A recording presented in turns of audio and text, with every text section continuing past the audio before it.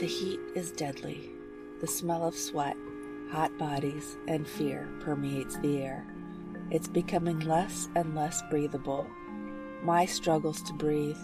She's 26 and in the prime of her youth, but she is tightly surrounded by people who are sweltering in the heat just like she is. People are crying for their families and loved ones. The person sitting next to her faints and falls to the floor. There is no way out. The strongest among them have tried force, and the smartest have tried to figure a way out, but nothing has come of their efforts. They are all going to die. This is the story of 39 people who died inside a travel trailer while they were being illegally trafficked from one country to another. You're listening to Twisted Travel and True Crime, the podcast. I'm your host, Sandy. Thanks for listening. I'd like to thank Dee Meeker for becoming a supporter of the podcast. It means a lot, and it helps me be able to put out more stories for your listening pleasure. Thank you so much, Dee. Mai's tragic voyage begins in Vietnam, so strap your bones right to the seat and get ready. Vietnam is absolutely gorgeous.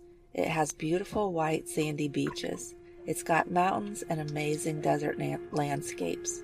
Take your pick and you will find beauty.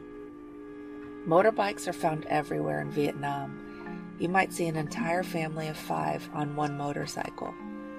The Vietnamese are known for their fantastic coffee, and when looking for something to pair with coffee, you may end up eating animals that you normally wouldn't here in the States. Dog and cat meat is very popular in Vietnam. It's widely available. So make sure that if that thought turns your stomach, as it does mine, make sure you clarify before you order. If you visit Vietnam, you'll definitely be getting your hands on some dong. Vietnamese people use dong to do their business. Yes, I'm talking about currency. You will also become an instant millionaire. $1 in Western currency is about 23,000 dong. So $50 turns you into a millionaire. Although technically they may be considered millionaires, most Vietnamese make very little money. In fact, in the 1990s, the average per capita income was $98. By 2010, it reached $1,000. Vietnam is now defined as a lower middle income country by the World Bank. Of the 83 million people who live in Vietnam, 13 million still live in poverty. If you are not educated, an ethnic minority, and grew up in poverty, the chances of making enough money to survive in Vietnam are very small. Because of this, many people from Vietnam are forced to look to other countries for their income. Families save their money in order to send a family member to another country where that family member will find work and then send money home.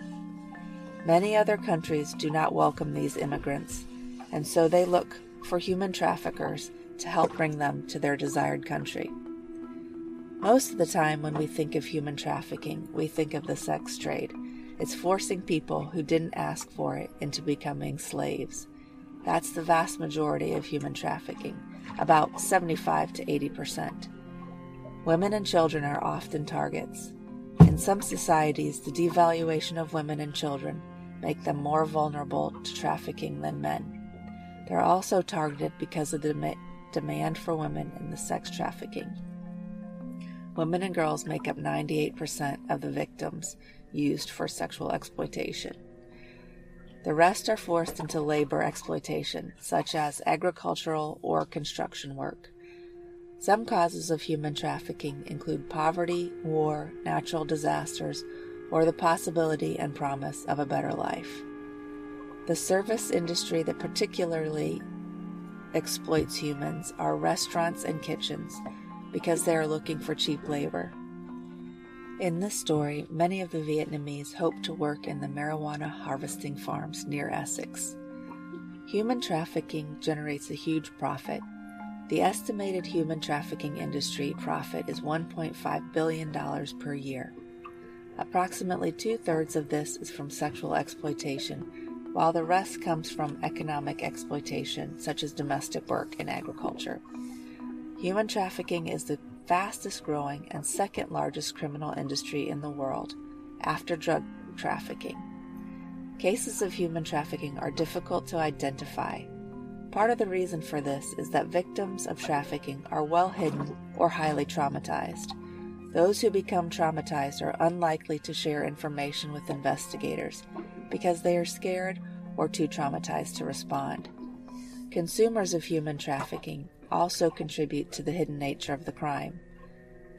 The traffickers and consumers are aware of the huge risk they take by participating in the behavior and will do their very best to cover up any illicit activity. And this brings us to Mai and the story of her death. Nguyen Tai Phuong is visiting the grave of her daughter Mai. She sobs as she walks through the cemetery to her daughter's grave. The pain she carries with her is unbelievable. She pauses to lean against her daughter's gravestone to stop herself from falling to the ground. She is crying, "Daughter, daughter, my daughter." In the grave was her 26-year-old daughter Mai. As she lay dying, her mother said that she sent home a final text. The text read, "Mom, I think I'll die, suffocated." Mai's plan was to work in the beauty industry so she could send money back to her family. She wanted to make enough money to fix the house for her mom and dad. She never believed that something bad would happen to her. On October 3rd, 2019, she left her home in Houghton for Hanoi by bus. She left for China the following day. After 10 days there, she traveled on to France, where she would begin the last leg of her voyage. The plan was for her to be smuggled into the UK in a cargo container. Many others before her had made the journey safely, so she and her mother weren't worried initially. Her mother said, quote, "In my area, many people work abroad. Their income has greatly improved and nothing bad has happened before, so I trusted them.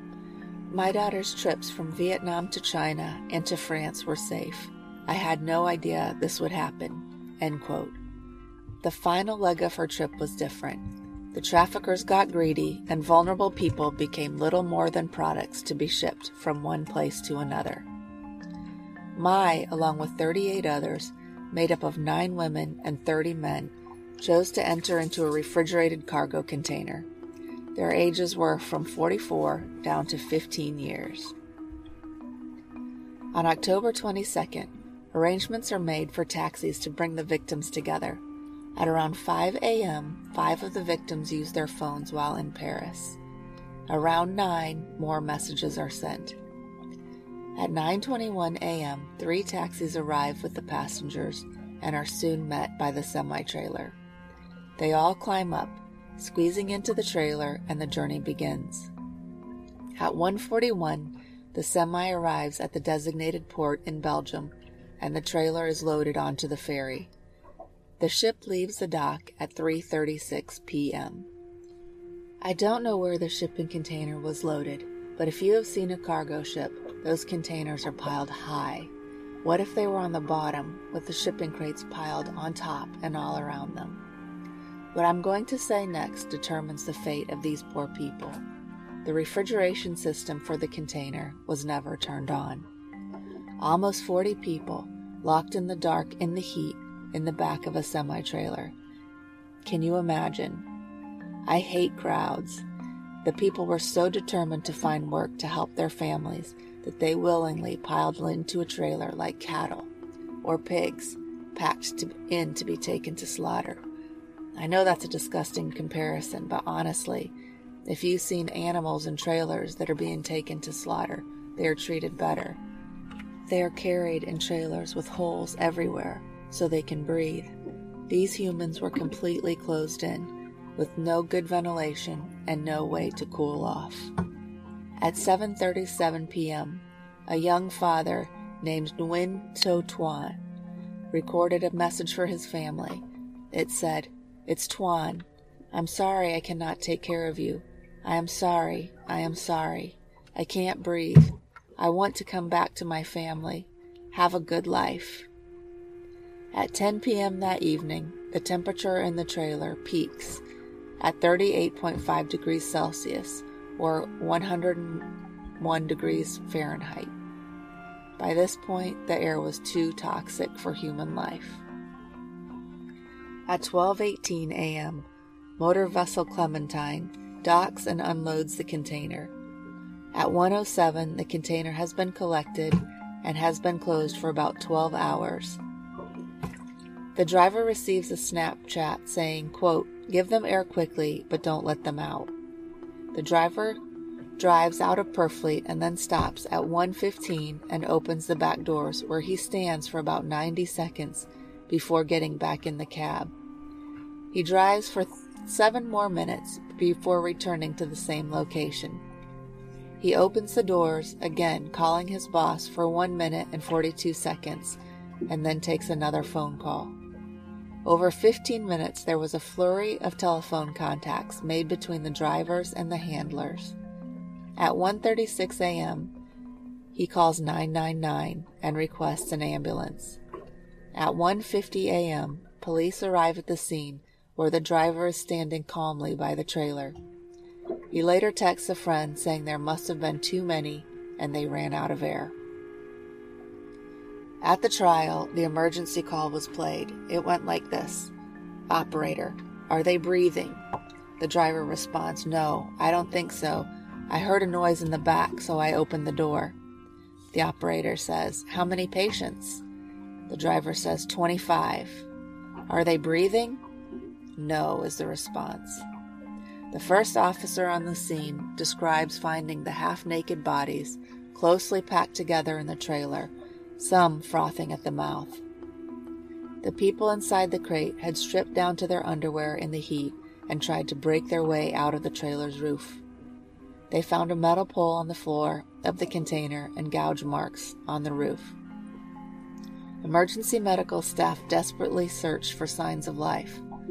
They said the bodies were packed so tightly together, and there were so many, that they couldn't reach some of the bodies for quite some time. Post-mortem examinations found that they had all died from overheating and lack of oxygen. They had been in the container for 12 hours. Since they had taken off their clothes, it was harder to identify the bodies.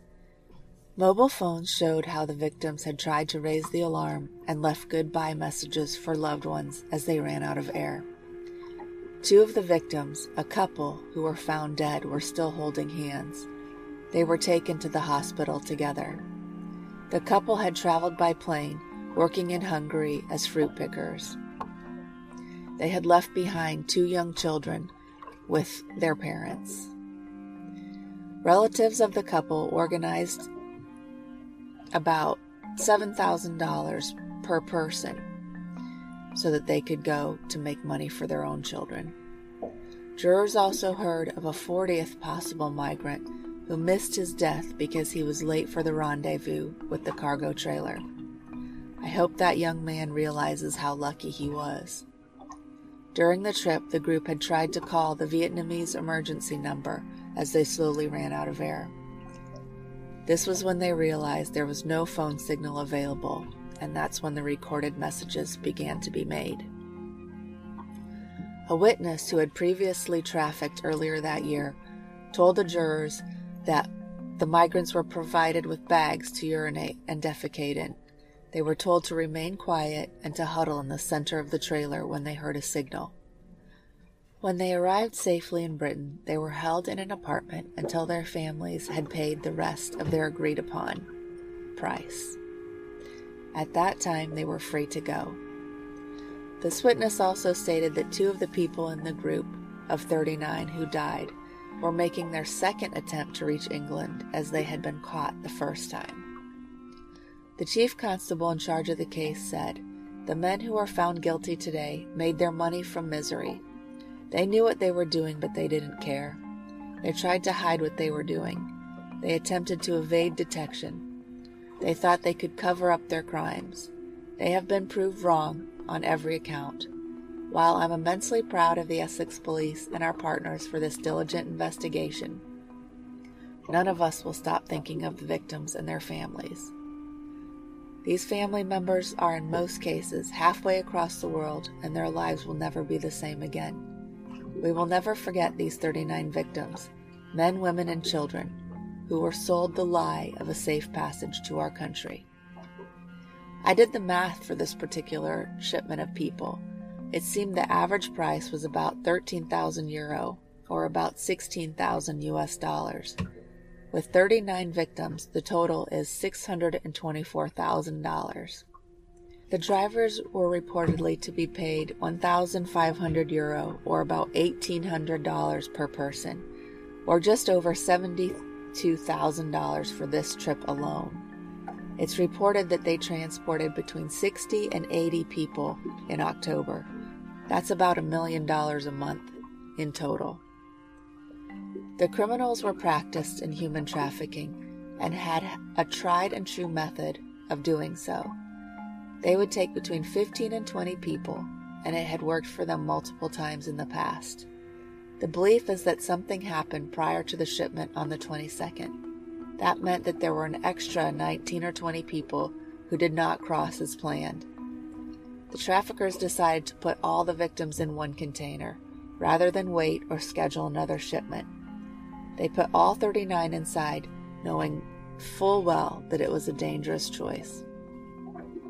The drivers lied at first, saying that they thought they were smuggling illegal cigarettes or other illegal items.